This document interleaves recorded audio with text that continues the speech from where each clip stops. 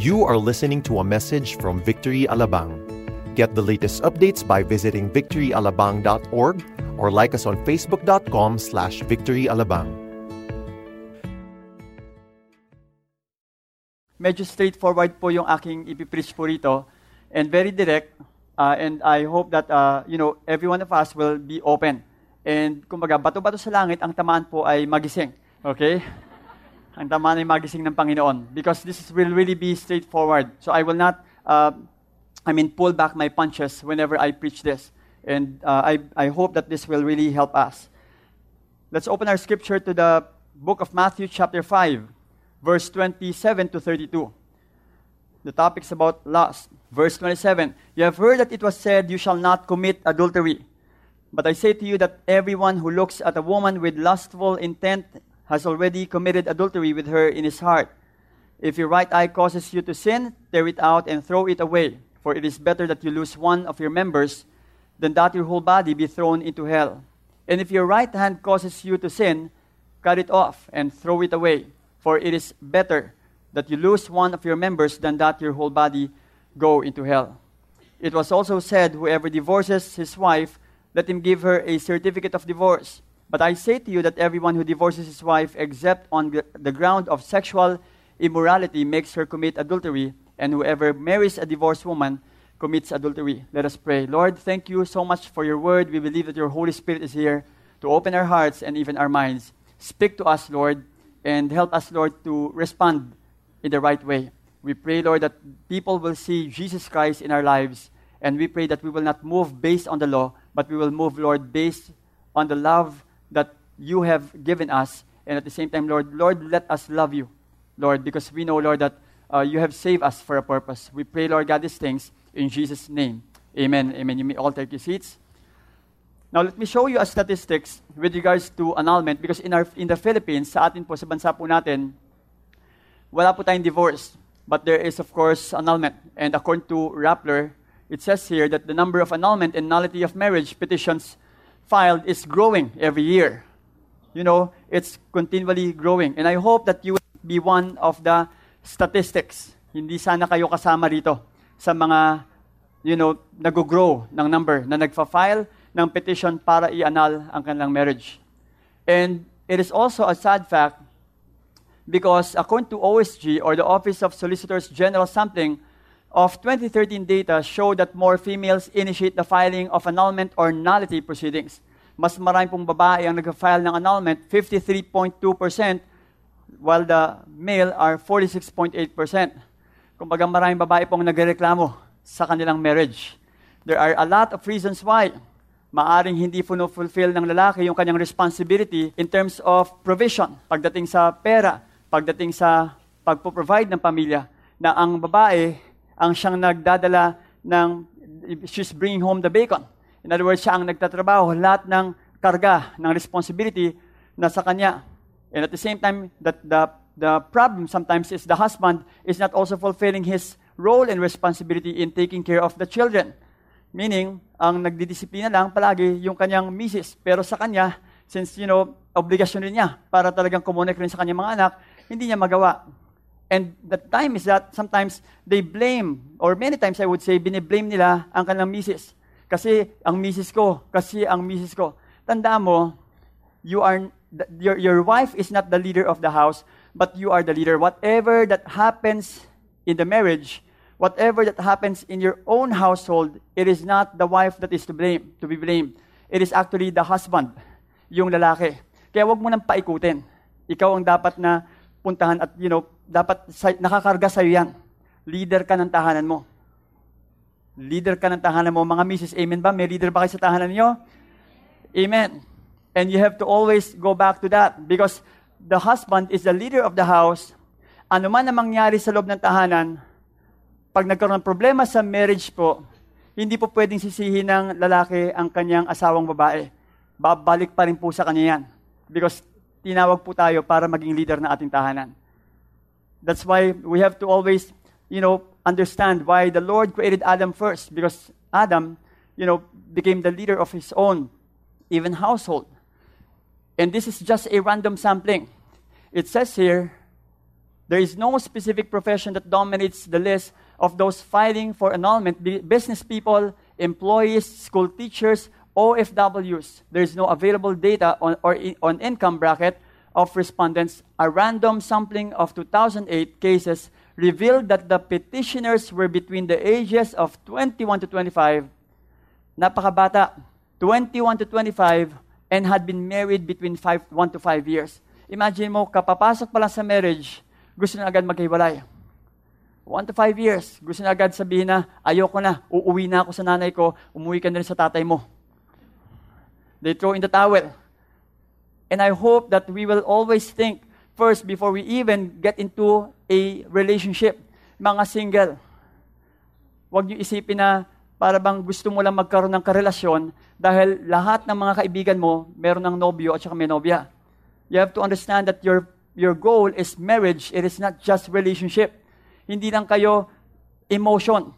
You have to understand it's commitment. Kaya nga sa kasal po natin, meron po tayong sing-sing. Covenant po ito. Ibig sabihin ito yung vow, nagpapaalala sa atin na tayo po ay committed sa ating asawa kahit na anong mangyari. Kapag halimbawang we are committed because of emotion, emotion comes and go. Sometimes you don't feel like loving your spouse.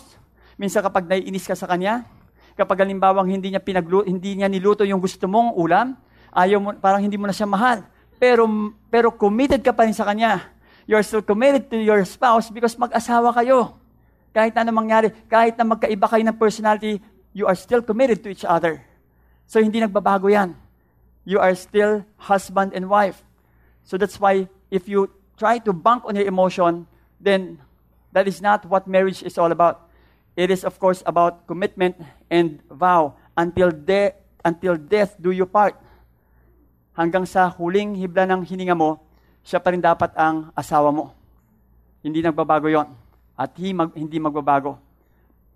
That is why speaking of relationship or marriage, I would say that this is really a challenge, for many people. Now, many people are trying also to water down relationship. Sinasabi nila same-sex relationship. And this is also a cause of problems in marriage and problems in many human relationship. Huwag na nating i-water down. Huwag na nating lagyan ng icing. Huwag na nating lagyan ng mga palamuti. Diretsuhin na natin. Sabihin natin, sin of homosexuality. After all, it is still homosexuality. Gay marriage, man to man and woman to woman, you are not created in that way. Marriage is not that.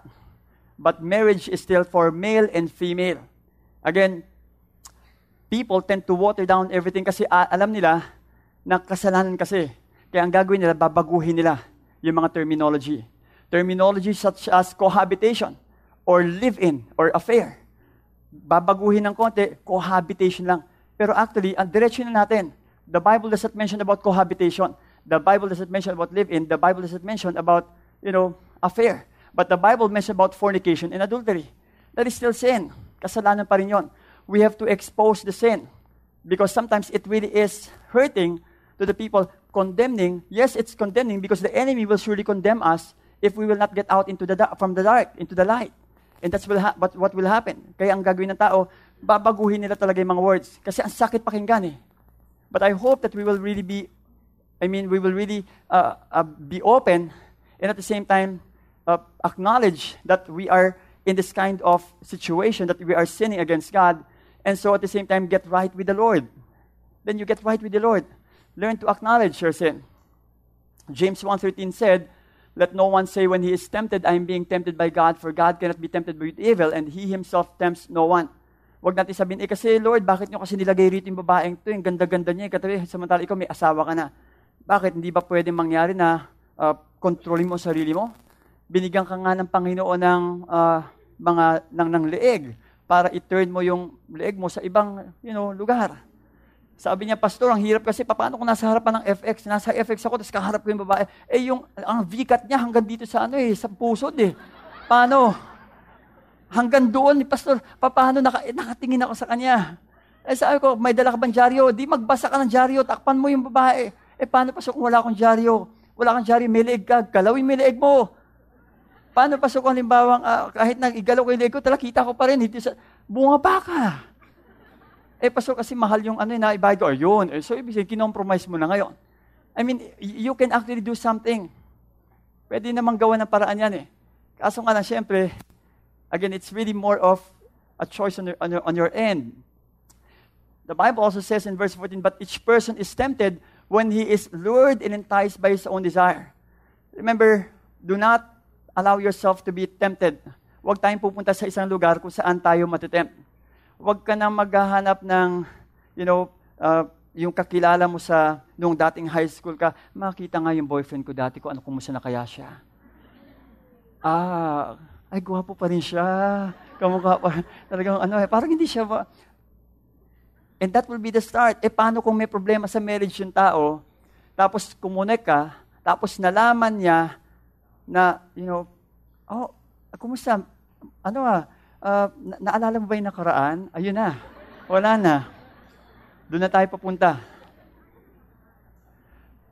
Let's not mess with sin. Because for sure, if we mess with sin, Satan and the demons will surely mess with us. Then desire, when it has conceived, gives birth to sin, and sin, when it is fully grown, brings forth death. Ang death po na ito, it speaks of a lot of things. Death can be in the form of your, of course, relationship with other people. Alam mo, ang trabaho ng kaaway, he is there to steal, to kill, and to destroy. Papatay niya talaga ang relasyon natin. He will really pull down everything in our life to the point that you will find yourself, wala na. It happened to David. Nangyari po kay David, ang ginawa niya, medyo nagpa-relax siya sa taas. Hari po siya kung saan dapat nasa war siya. He's actually in the war. Kaso nga lang nagpahinga. Ang ginawa niya, yung mga sundalo niya nandun sa war, samantalang nasa battlefront, yung kanyang mga sundalo, siya nagpahinga. Ang ginawa, nag-relax sa taas ng kanyang palasyo, palakad-lakad, hanggang sa nakita siya ng isang babae. At pumorma pa talaga ng gano'n. Inaninag pa talaga ng gusto. A girl who is taking a bath, in the name of the woman is Bathsheba. She's taking a bath. Talagang, alam ko ito yung pinakaunang pornography noon Kasi ang forma kasi ng palasyo niya kasi nasa taas yan, and all the rest of the commoners nasa baba. When I went there, nag 10 days po kami sa Israel, talagang nasa taas talaga, mataas talaga yung yung place nila, and kitang-kita mo talaga yung mga bahay sa baba. Kaya aninag mo talaga kung sino talaga naliligo sa taas. Kitang-kita mo talaga. Meron naman paa si David para bumaba Pero, kaya nga binigyan tayo ng legs na talagang dapat na gumagalaw Pwede ka namang umalis So nga lang, wala, choice. David, spent his time so much in entertaining the desire to the point that he committed a sin against the Lord, even to the point of murdering the husband of Bathsheba, at hindi niya kinonfess yung kanyang kasalanan sa Panginoon. In Psalm 32:3-5, sabi ni David, "For when I kept silent sa kanyang kasalanan, my bones wasted away through my groaning all day long. For day and night your hand was heavy upon me. My strength was dried up as by the heat of the summer." Selah. David is being affected already. Kapag hindi po natin ginawa ng solusyon at hindi tayo pumunta at bumalik sa Panginoon because of the sin that we are doing, then the Lord has a way of really tapping us and saying, "Anak, magising ka ha. Mali na yung ginagawa mo." Una muna yung topic ng Panginoon, pag ganun-ganun lang. Pagka hindi ka pa rin nakinig, medyo lalaksan na yan. Pag hindi ka pa rin talaga nakinig, ay disiplina ng dating. "Anak, medyo kailangan na kitang disiplinahin. Medyo lumalayo ka na sa akin Gigisingin na kita. And I don't know how the Lord will discipline. Pero ang alam ko, once na dinisipline tayo ng Panginoon, kaya niya tayo dinidiscipline because He loves us. No person that is being disciplined na hindi anak. Ang isang anak, dinidisiplina. And David, felt that. Because eventually, when this is already happening to him, nagising po siya, and dun po niya in-acknowledge yung sin niya. "I acknowledge my sin to you, and I did not cover my iniquity. I said, I will confess my transgressions to the Lord, and you forgive the iniquity of my sins." Selah. Nagising po si David. Remember, in Romans 6:13-14 says, "For sin will have no dominion over you, since you are not under law, but under grace. Yes, we understand that we are under grace. We understand also that we are not following the law anymore because, for the purpose of righteousness. But however, the law is there in order, of course, to remind us that we can't be righteous apart from Him. And also, if we are also doing the law, not out of obligation, but because of our love for the Lord, dahil mahal natin ang Panginoon. Kaya natin sinusunod ang mga bagay na ito. Hindi dahil sa gusto natin maging matuwid sa harapan niya. Dapat outcome lang po iyon. It's just an outcome. At the same time, verse 14 says, do not present your members to sin as instruments for unrighteousness, but present yourselves to God as those who have been brought from death to life, and your members to God as instruments of righteousness. All parts of our body is meant to honor the Lord, to glorify the Lord, and to praise the Lord. Huwag po natin hayaan na ibigay ang ating katawan sa kaaway. Every parts of our body. Titus chapter 2 verse 12 says, the grace of the Lord teaches us to say no to ungodliness and worldly passions and to live self-controlled, upright, and godly lives in this present age. It teaches us to say no. Pwede mo sabihin, ayoko na. Tama na. Kapag halimbawang pinipilit ka niya, kung talagang mahal mo ko, gagawin natin to. Yun ang mga style ng ibang mga kalalakihan. Kaya huwag kang magpapadala. Kung talagang mahal mo ko, sabi mo sa kanya, maghihintay ka. Ganun lang kasimple yun.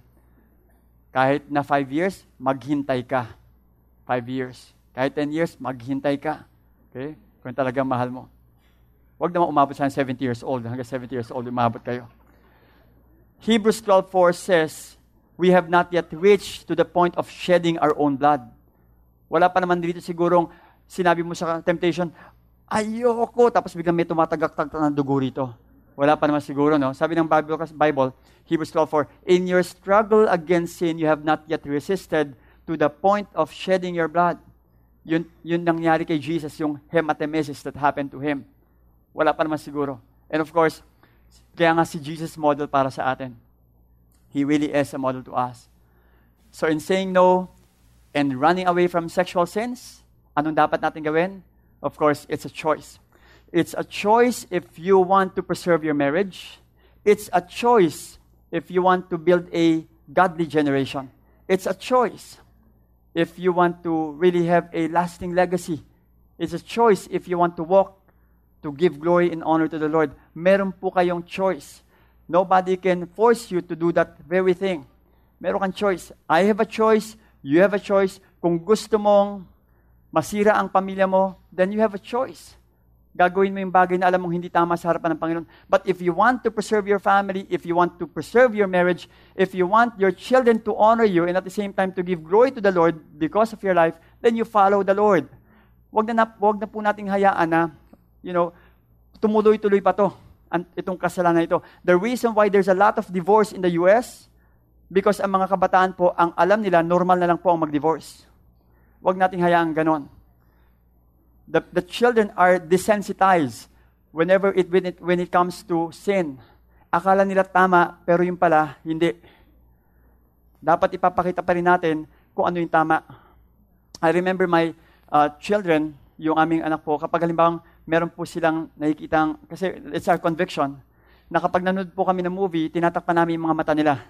Kapag meron po mga kissing scene. Kapag meron naghahalikan, tinatabihan namin isa, takip, and whenever we say, is it done yet? Is it done yet? No, not yet, not yet. Is it done yet? No, not yet. Afterwards, okay na. So, doon. So, that's us. So, years pass by, syempre, nung malit pa sila, mga around 5 years old, I think, no? 5, 6, and then, nakakita sila ng isang, nanonood sa YouTube, and then, naghahalikan. Sabi ng bunso namin, are they married? So, now, our goal really, ang goal namin is not to become legalistic over their life, but our goal really is for them to understand that marriage is sacred, and that even before you kiss that lady, kailangan sa day ng marriage. Kasi kapag hindi mo gagawin yon, baka mamaya kung saan pumunta yon. So again, that's us. That's how we, lift up the marriage in terms of sacredness.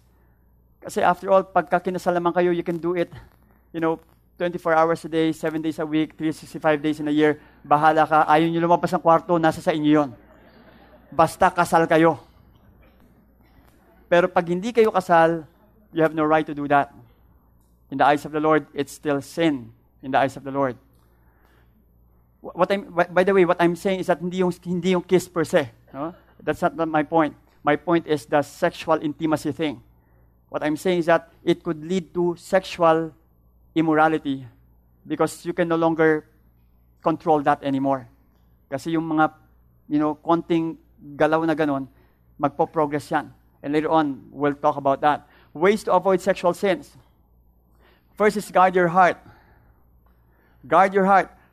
You have heard that it was said, according to Matthew 5:27, you shall not commit adultery, but I say to you that everyone who looks at a woman with lustful intent has already committed adultery with her in his heart. Now, the word heart here came from the Greek word cardia. This is where we get the word cardiac arrest, or cardia, heart, or cardiology. Heart, figuratively, means thoughts, feelings, or mind. Kung ano man yung nasa puso mo, yun ang nasa isipan mo. Lalabas yan, at yun ang iisipin mo. You have to always guard your heart because konektado po yun, yung thought natin, yung mind natin. Professor William Barclay has this to say, the best way to defeat such thoughts is to do something. Dapat may ginagawa ka. Kapag pinapasok ng kaaway yung isipan mo, dapat meron kang ginagawa and you have to be busy so that hindi siya makaporma sa'yo. To fill life so full with Christian labor and Christian service that there is no time for these thoughts to enter in. To think so much of others that in the end, we entirely forget ourselves. The real cure for evil thoughts is good actions. In other words, huwag mong hayaan na maglaro ang kaaway sa isipan mo because kapag idle po tayo, an idle mind is the devil's playground. Maglalaro ang kaaway dyan. Pag wala kang ginagawa, sigurado yan. Meron kang gagawin na hindi tama. Andyan yung magbabrowse ka ng pornography. Andyan yung ang gagawin mo, meron kang gagawin na isang bagay na hindi tama at hindi maganda. And that's one of the things that is happening, to many people. Dapat maging busy ka sa Panginoon. In other words, why are you there in the office? Kapag halimbawa ang gagawin mo sa office is that you will just, work and work and work to the point that yung katabi mo, okay, medyo nagpapalipad hangin sa'yo, tapos ikaw lalaki, at sinasabi sa'yo, samahan mo naman akong mag-lunch, wala akong kasama eh. Ay, ganun ba? O sige, sandali lang kasi dahil tapusin ko muna yung ginagawa ko sa office, and then, sabay na tayo, hintayin mo na ako. But however, slowly, hindi mo na lalaman na doon ka na pala papunta. And something, that is not right will happen to the point that you will now be unfaithful to your wife. There is this one guy. He's a translator of the Hebrew and Greek manuscript ng Scripture. Ang ginawa niya, tinranslate niya yung Bible, Hebrew and Greek and Aramaic, to the Latin language. Alam mo kung anong dahilan? Kasi dahil gusto niyang maging busy kay Lord. And this person is none other than Saint Jerome. Si Jerome, hindi ko alam nung kabataan niya, siguro gwapo siya nung kabataan niya, maraming medyo very malapitin siya sa mga babae. Kaya sabi niya, para maging busy siya sa Panginoon, ang ginawa niya, tinranslate niya yung buong Bible from Hebrew, Greek, and Aramaic to the Latin, kaya nagkaroon ng Latin Vulgate. Kaya meron tayong Latin Vulgate ngayon sa panahon na to. Imagine, naging fruitful yung oras niya. Hindi ko sinabing mag-translate din kayo. Hindi yun ang punto ko. My point is that if you are fruitful in your time, if you are fruitful in whatever that you're doing, I'm sure that the Lord will be honored and glorified in whatever that you are doing. Pag wala tayong ginagawa, dun papasok yan eh. Sabi nga isang tumawag sa akin, Pastor, ba't ganito? Parang palagi na lang ako napupunta sa mga internet pornography. Ba't ganito araw-araw na lang? Sabi ko, ano bang ginagawa mo sa loob ng bahay? Wala ho, kasi wala pa akong trabaho, tapos nandun lang ako, kaya naman pala eh. Wala ka naman palang, hindi ba pwedeng maglinis ka sa bahay, at just be busy in the house habang naghihintay ka? Linisan nyo CR ninyo. Linisan nyo uli, okay? Kapag malinisan, linisan nyo mo uli hanggang sa madulas na yung langaw. Sige lang, para meron kang ginagawa. The point is, if you are busy with whatever that you're doing, hindi makakasingit ang diablo dyan. Or, at the same time, disciple people and be involved in the ministry. Yun ang mga bagay na yun na pwede mong gawin. I'm sure hindi makakaporma ang diablo dyan. The only way to defeat evil thoughts is to begin to think of something else, it says here. To begin to think of something else. And that something else is, of course, whatever that you are doing for the Lord. James 4:7 says, submit yourselves therefore to God, resist the devil, and he will flee from you. You submit yourself to the Lord, and I'm sure the devil will surely flee from you. ESV, keep your heart with all vigilance. Proverbs 4:23. Ibig sabihin ng vigilance is, to guard your heart. The word there is, of course, diligence. Close attention or guard. Guardyahan mo ang puso mo. Bantayan mo yung puso mo. Whatever that is in your heart, it will, of course, you will think about that. In the NIV, this is how it says, above all else, guard your heart. For everything you do flows from it. Sabi mo nga sa katabi mo, bantayan mo ang puso mo. Bantayan mo ang puso mo. Okay? Baka mamaya kung kanino mo ibigayan. Okay? So, bantayan mo ang puso mo. Kailangan kay Lord lang. Kaya nga kapag mahal na mahal po natin ang Panginoon, hindi po makakaporma ang diablo. The Bible says in Mark 12:30, and you shall love the Lord your God with all your heart, and with all your soul, and with all your mind, and with all your strength. Pag ito ginawa natin, wala talagang way para ang diablo makapasok sa atin. Dahil mahal na mahal niyo po ang Panginoon. Every second, yung pagmamahal natin sa Panginoon ay nandoon. Remember, this is all connected to each other. Guard your heart. Let's guard our heart continually. Guard your eyes. Bantayan niyo po ang mga mata natin. Okay? Huwag ka na maghahanap ng ibang gwapo. Yung mister niyo, pinakagwapo dapat sa inyo. Okay? Kahit na hindi masyado nag-aayos, gwapo pa rin yan dapat. Okay? At ang misis niyo, ito sinasabi ko palagi ito sa mga kinakasal ko. Sabi ko, wala nang ibang pinakamaganda sa inyong mga mata, kundi ang misis mo lang. Na mga misis, alam ko, naintindihan ko, mahirap pong magpaganda kapag hindi kayo nabibigyan ng allowance. Magbigay naman kayo ng allowance sa mga misis niyo. Paano naman sila magpapaganda kapag hindi ka nagbibigay ng allowance? Dapat may pang spa, may pang eyebrow. Amen ba mga misis? Amen. Amen. Kailangan ganyan lang siya. Hindi sasabihin na, magpaganda ka, magbigay ka muna. Magbigay ka ng pang-perfume. Okay? Kaya magtrabaho ka, mister. You have to work. In order for you to be able to, of course, also support your wife. And alam mo, the glory of the husband is, of course, the wife. Pag nakita po nila na blooming po ang inyong misis, kung galing mo mag-alaga ng misis. Sobra. Pero kapag nakita po ng iba na, misis mo yan? Kala ko na-hire ninyo.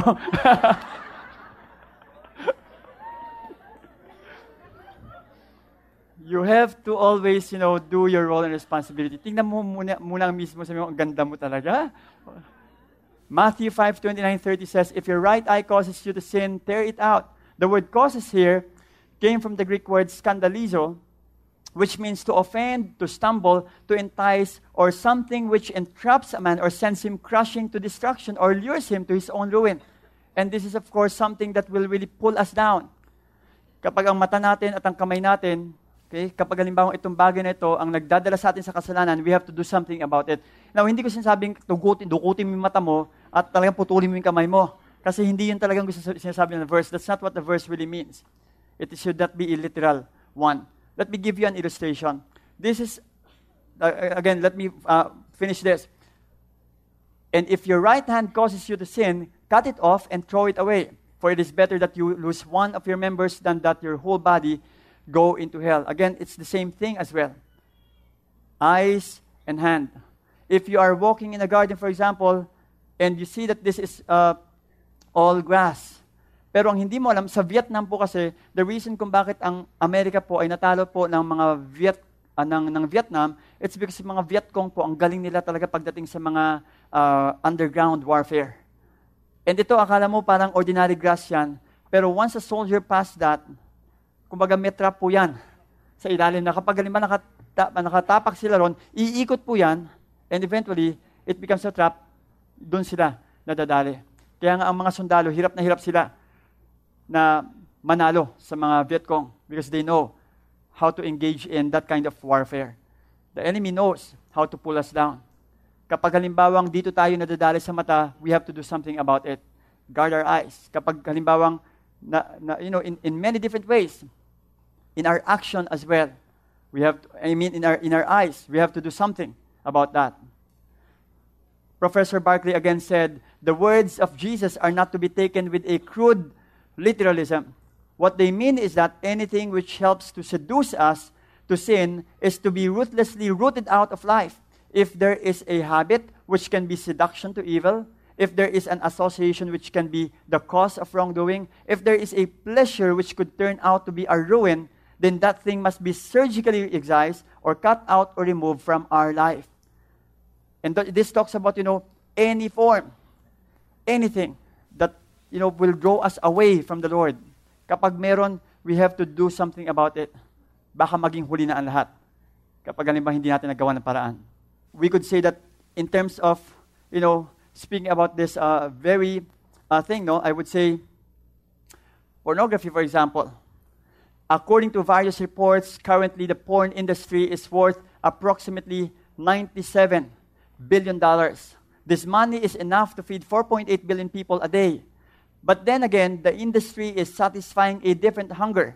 All of this when it is consistently struggling with legal issues and piracy. In fact, every year, Hollywood releases roughly 600 movies and makes $10 billion in profit. Porn industry, 13,000 films and close to $15 billion in profit. The porn industry makes more money than Major League Baseball, the National Football League, and the NBA combined. It's clear which sports people prefer the most. In other words, if we indulge ourselves in pornography, we are really, again, destroying the lives of many women and many people. Don't you know that when we watch pornography, we are also, promoting human trafficking? Kawawa po ang mga babae na nakikidnap po sa ibang bansa at ginagamit sila para po sa paggagawa ng pornography. And I hope that we will also learn to stop that because that is also one thing that will really pull us down. And I would say this as well, that adultery, sexual immorality, does not start in that way. Nagsisimula po ito sa pornography. Pagka nandito po tayo sa pornography na ito, and we always do that, maghahanap tayo ng way kung paano natin gagawin ang mga bagay na ito. And it will amount to, of course, being familiar already with your wife to the point that now you are going to do it with some other women. Again, I would say that is not just one day lang. No. I believe that person indulged himself in pornography even before he did that. Professor Barclay again said, in a tempting world, there are many things which are designed to excite desire. There are many things. Books, pictures, plays, even advertisements. The man whom Jesus here condemns is the man who deliberately uses his eyes to stimulate his desires. The man who finds a strange delight in things which waken the desire for the forbidden thing. Kaya nga magtataka ka, bakit ang mga ads, kumbaga, napakasimpleng sardinas, yung babaeng halos 90% ng kanyang skin, kitang-kita mo, tapos nakaganon. Bakit kaya isang napakaganda? Kasi kapag ang nilagay mo ron, 90 years old na babae, hindi po siya titingnan. Lalagpasan po yan. I'm not, of course, trying to degrade our lolas and lolo. My point is, kahit na ako ang ilagay roon at nakaganon akong sardinas, hindi niyo ako titingnan. Lalagpasan niyo ako. Pero marami sigurado ang titingin. Imagine mo, there are young women that are being, of course, somehow exploited because of their body, na napakasimpleng sapatos o simpleng ballpen, halos ang suot lang, dalawang piece, 2 piece lang, ballpen lang ang pinapakita. Bakit? Because, of course, they want to, of course, titillate the desire and the emotion of course, the men. Job 31:1 says, I have made a solemn promise never to look with lust at a woman. Kaya nga meron na nakapagsabi, naalala ko po, sabi ni isang pastor, ang problema raw ng lalaki ay 3. Lust, at last. And talagang yun raw ang problema. Kaya nga, it's really appropriate that Job said this, that we have to make a solemn promise never to look with lust at a woman. Because whenever we look at with lust at a woman, then we are committing adultery, of course, in our very hearts. Hebrews 12:2 says, look into Jesus instead. Instead, of course, if you are right now battling in that way, then you have to look unto Jesus and say, Lord, help me. Kung ito yung problema mo, then look unto Jesus. Whatever, struggle that you are in, lahat po tayo meron po struggle. Iba-iba lang po ang struggle natin. May mga ibang struggle na pornography, ang iba naman struggle bitterness, ang iba struggle unforgiveness, ang iba struggle ay addiction, ang iba ay struggle nila ay jealousy, ang iba struggle nila ay rage and anger. But we have to again look at to Jesus and say, Lord, help me, because I cannot do this by my own. Help me to overcome this and change me. Because if we will not do that, then we will always find ourselves in that kind of situation. It will again affect our children and even our family as well. Guard your eyes. Bouncing eyes sa mga men. Pag may nakita naman kayo na alam niyong medyo talagang, beauty in form and at the same time yung face, kasama niyo ang misis niyo, huwag niyo namang susundan talaga ng gusto. At i-bounce na agad, i-bounce mo kay misis. At tatanungin ka niyo, bakit? Basta, ikaw pinakamaganda sa akin. I remember kapag halimbawa kami po I don't know if my wife remembers this, kapag meron po sa harapan ko, kumakain kami, and then a lady is there in front of me, at saka at the same time, of course, that lady is trying, my focus is, focus on that. Kasi dahil sa, syempre, sometimes the temptation comes in, ang gagawin ko, pwede ba tayong maglipatan ng dalawa? O kaya ang gagawin ko, can I sit, by your side? I have to do something about that. The same thing even sa pagpapasakay sa kotse. Maaaring ang iba sabihin, hoy, pasakay naman sa kotse, pareho naman tayo ng way. Doon naman tayo dadaan, di ba? Sige, doon naman dadaan. Oh yeah, sige, sakay ka na. Now what I do, ako lang po ito, what I do is, when I was still working in a company, sabi ko, sige, sakay ka na sa likod ka. Ay, so ba naman ako kayo, magmumukha kang driver. Like, okay lang yon, sige sa likod ka. And then, kasi may gamit ako rito. Tapos ang gawin ko, tatawagan ko misis ko, ay, by the way, Heart, meron nga pala akong kasama, ka-office mate ko, so that she will know that I am with somebody, and this girl also knows that, I'm talking to my wife. That is how I guard myself in that area. You have to always guard yourself in that very area. Because if you will not do that, then who else? Women, the wives, by the way, the men, you have to let your wife know kung ano po nangyayari sa inyo. Kapag halimbawa merong kumausap sa inyo, may nag-text sa inyo, ipaalam nyo naman kay misis. Oy, may nag-text nga pala sa akin, sabi niya, can I be your textmate? Paalam mo na agad. Ay, meron nga pala rito. Kaysa ma-discover niya, at sinabi, sino to? Ha? Sino tong Ronnie na to? Ronnie, ha? Ronnie. Sino Ronnie na to? Explain ka pa ngayon. You have to always, go ahead and explain right away and tell that person. Sabi mo agad sa spouse, kaibigan ko nga pala sa office, and then pero kapag halimbawa can you be my textmate, delete mo agad. Misa kapag may mga ganun, ang ginagawa ko, please delete this. Yun ang nilalagay ko sa name. Delete this. Para i-delete ko kaagad. Kasi hindi ko naman siya kilala. Do something. Guard your eyes. By the way, kung ang pangalan niyo po, Ronnie, I don't mean, of course, to use that.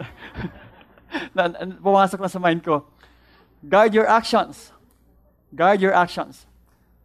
It was also said, whoever divorces his wife, let him give her a certificate of divorce. It says here, but I say to you that everyone who divorces his wife, except on the ground of sexual immorality, makes her commit adultery, and whoever marries a divorced woman commits adultery. Now, let me just explain this.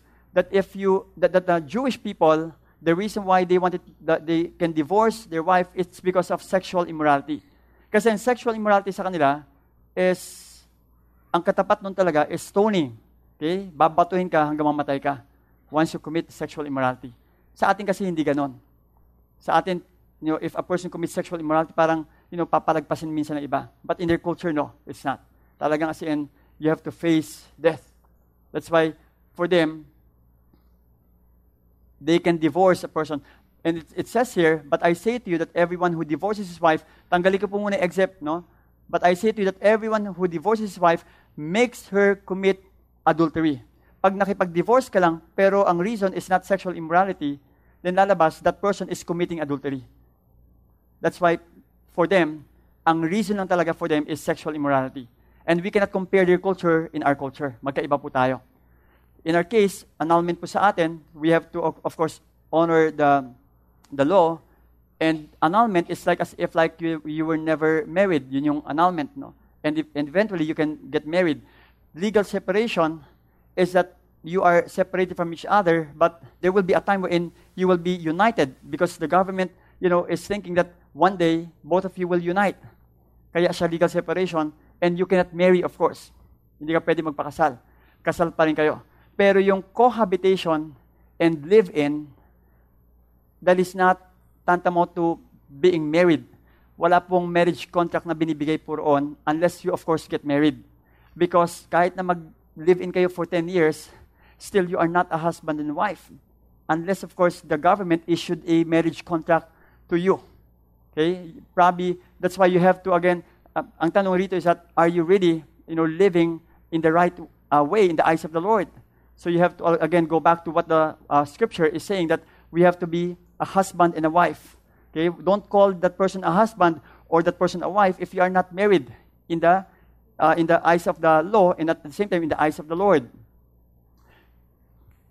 Deuteronomy 24:1 says, when a man takes a wife and marries her, if then she finds no favor in his eyes because he has found some indecency, and the indecency thing here is that meron pong legalistic na indecency. Lumalabas is that some people, there's a rabbi scholar, who said na ang indecency, pwede mo lang hiwalayan o pwede mo lang i-divorce yung babae kapag halimbawa nag-commit siya ng sexual immorality. Another scholar said, yung liberal na scholar, sabi niya, hindi, pwede mo siyang i-divorce kapag halimbawa sinunog niya yung pagkain. O kapag halimbawa hindi maganda luto, i-divorce mo. Kapag halimbawa hindi kanya sinunod, i-divorce mo. And that's really, pushing it so far. Dalawa po ang school ng thought with regards to this kind of indecency. And again, speaking of indecency, of course, we don't embrace that kind of thinking na hindi lang naluto ng maganda ang ulam mo, pwede mo sabihin, hiwalay na tayo. Okay? Dahil sa sinunog mo yung yung pritong itlog eh. Sabi ko magluto ka ng ganito, but hindi ito niluto mo. Again, we don't do that. Matthew 19:8 says, he said to them, because of your hardness of heart, Moses allowed you to divorce your wives, but from the beginning, it was not so. Noong una pa man, hindi naman talaga, wala naman divorce noong una doon sa time na ni Adam and Eve. But however, because of the rampant sexual immorality that is happening during their time, they had to create a law to issue a contract to the point that they can now divorce if they do this. Pero the Lord have to go back, of course, to the beginning. That's why in Genesis chapter 2:24, therefore a man shall leave his father and his mother and hold fast to his wife, and they shall become one flesh. Now let me just also say this. For the husband and the wife, you are called to be one by the Lord. But for the single people, let's not pretend to be one. Okay? Kasi minsan pumupunta tayo sa punto wherein we become one, pero hindi naman talaga tayo one pa. Okay? Parang, let me just ask my wife to come here, okay? Kasi dahil gusto ko ipakita sa inyo kung anong nangyayari kapag halimbawa. Sa mga single people po, pagka halimbawa sa single people, by the way, misis ko po ito, kaya legal po kami kapag maghawakan. Yeah. So, sa mga single people, kapag halimbawa, okay, again, I'm not trying to be legalistic here. But my point here is that, babantayin natin. Let's just guard our action. Kasi kapag halimbawang medyo, pa-holding hands na kayo sa mga unang araw, hindi na makontento, lalabas, medyo aangat na ng konti. Tapos, magpo-progress to the point na, bewang na. Tapos, yung una mo na malayo, pero didikit na yan ng konti. Tapos, pag nasinihan na ba, nakaganyan na. Magdidikit na yung ulo pagkatapos at medyo magtitingin na talaga na napakalagkit at tipong gano'n. Nagpo-progress po ng gusto. Okay? And hindi na natin alam kung saan pupunta yon. The point is that, are you accountable with somebody and who will pray for you and stand with you? Because if you will not really watch yourself and guard your action, again, you think of of your children pagdating ng araw because your children will really look for a model. Dapat ang model kayo. Kayo na mag-asawa. Dapat kayo ang model. And so thank you so much, sweetheart. Ha? Okay? So you have to look for a model. Point is that the model should be you. Now, sa singles, you have to really, wait for that right person. Huwag niyo basta-basta ibibigay ang inyong sarili sa isang lalaki na alam mong nagmamadali ng gusto at ang habol lang niya ay ang flesh. But you will really wait for that person who is godly and at the same time who loves the Lord so much more than you. At na hindi ka magi-insecure. You know what? Let me add this. Matthew 19 verse 9 says, "And I say to you, whoever divorces his wife except for sexual immorality and marries another commits adultery." Again, the culture of the Jewish is so strong. Ang point lang po niyan is that don't divorce. Huwag mong hiwalayan. You shall not commit adultery. Exodus 20 verse 14.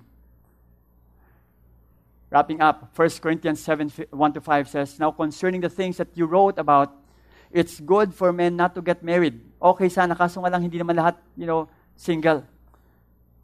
But in order to avoid sexual sins, each man should have his own wife. By the way, each man should have his own wife, hindi wives. Wife, singular. And each woman should have her own husband, hindi husbands. Kaya nag-iisa lang dapat. And it says here, sabi niya dito, sa next verse, husbands and wives should satisfy each other's sexual needs. Biological needs. Sabi siguro ng mga kalalakihan, "Pastor, pakilakas po at pakiulit." Husbands and wives should satisfy each other's sexual needs. Meron po kayong sexual needs that you have to satisfy each other. This is again for the husband and wife. Not meant for the single people, not meant for the youth.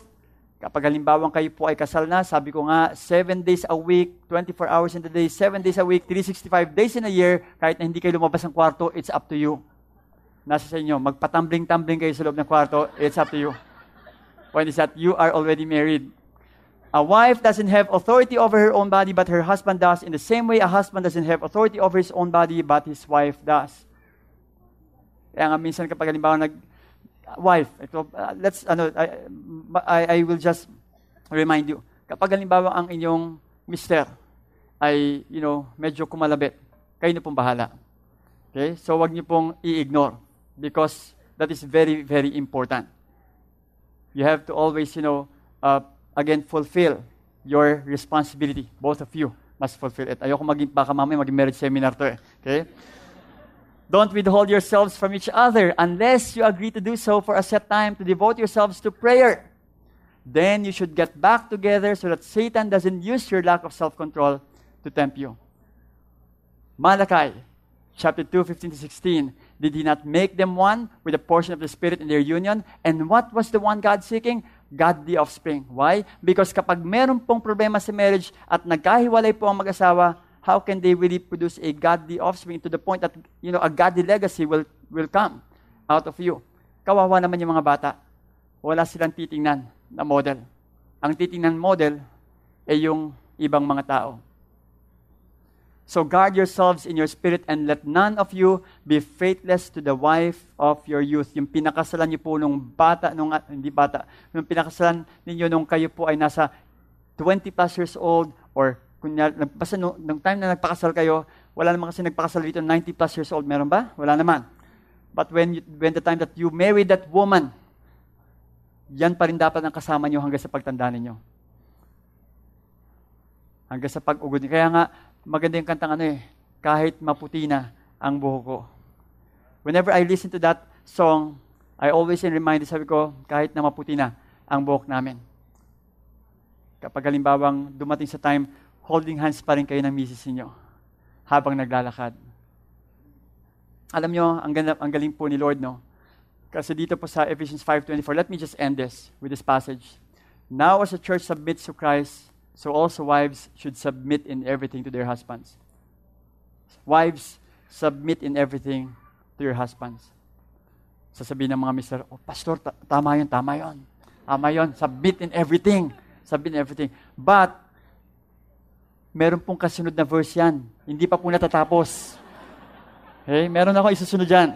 Sabi rito, husbands, love your wives. As Christ loved the church and gave Himself up for her. Before your wife submits to you, alam mo pag nagsubmit po ang wife natin sa atin, response lang po yan ng pagmamahal natin sa kanila. Ang hirap po kasi mag-submit kapag halimbawang hindi mo siya mahal. Kapag halimbawang mahal ka ng mister mo, yung wife, siyempre, magsasubmit ang wife sa mister. Kaya, pag sinabi ng misis mo, mag-date naman tayo. Mag-date kayo. Pag sinabi ng misis mo na, parang medyo yung buho ko parang medyo parang alambre na dating nagpaparinig na yan. Magpa-straight na yan, okay? Ng buhok. Pagka sinabi nga, Han, parang medyo yung kuko ko parang medyo namamatay na, ay, ganun ba? Spa ka lang. Spa pa more. Take care of your wife. Kasi si Jesus, gano'n rin po sa atin sa church. Alam mo si Jesus, hindi po niya tayo dinidivorce kahit napasaway tayo. Alam mo, ang mahal na mahal po tayo ng Panginoon. Kahit napasaway tayo, talaga as in, si Lord natin pa rin pagmamahal ng Panginoon sa atin. Napakabuti po ng Panginoon. He gave Himself up for her that He might sanctify her, having cleansed her by the washing of water with the Word. Jesus Christ is so loving that He is truly a model to us in terms of how to be faithful to our spouse, and so that our relationship will grow even more to the point that our children will also be blessed, and you will really see yourself and at the same time your children being raised up in a family that is so strong that they themselves will also say, I want this kind of family as well. Gusto ko, Dad, maghanap rin ng katulad ng isang lalaking kung paanong minamahal nyo si Mama. And you know what? That can only happen if you will, of course, submit yourself to the Lord and flee away from the enemy. You have a choice. I hope that the choice will be done today. Can we all stand up right now? Bow down your head for a moment. And I'd like the married men, can you please raise up your hand if you're a married man? And if you are with your wife, yung mga wife po, can you please lay hands on that man, your husband? Lord, I pray for all married men that are here. I pray, God, that you are going to help them to stand in their conviction as believer and as followers of Jesus Christ. Lord, I pray that they will be faithful to follow your word. I ask, God, that they will be leaders, real leaders, spiritual leaders, pastors of their own family. I pray, God, that they will continue, Lord God, to look unto you, the author and the finisher of their faith. Lord, protect them. Protect, Lord God, every man that are here from any temptation that will pull them down. And I pray and ask, Lord, that you will continue also to speak to them, Lord. I believe, Lord, that you have called every man that are here for a purpose. And Lord, I pray that they will also, Lord, be a father to their children as well. Lord, we lift up, Lord God, every man to you and entrust every man to you. Thank you so much, Lord, for the wives that are there to support, Lord, every husband. And I pray that you will continue also to remind them that they need to pray also, Lord, for their husband as well.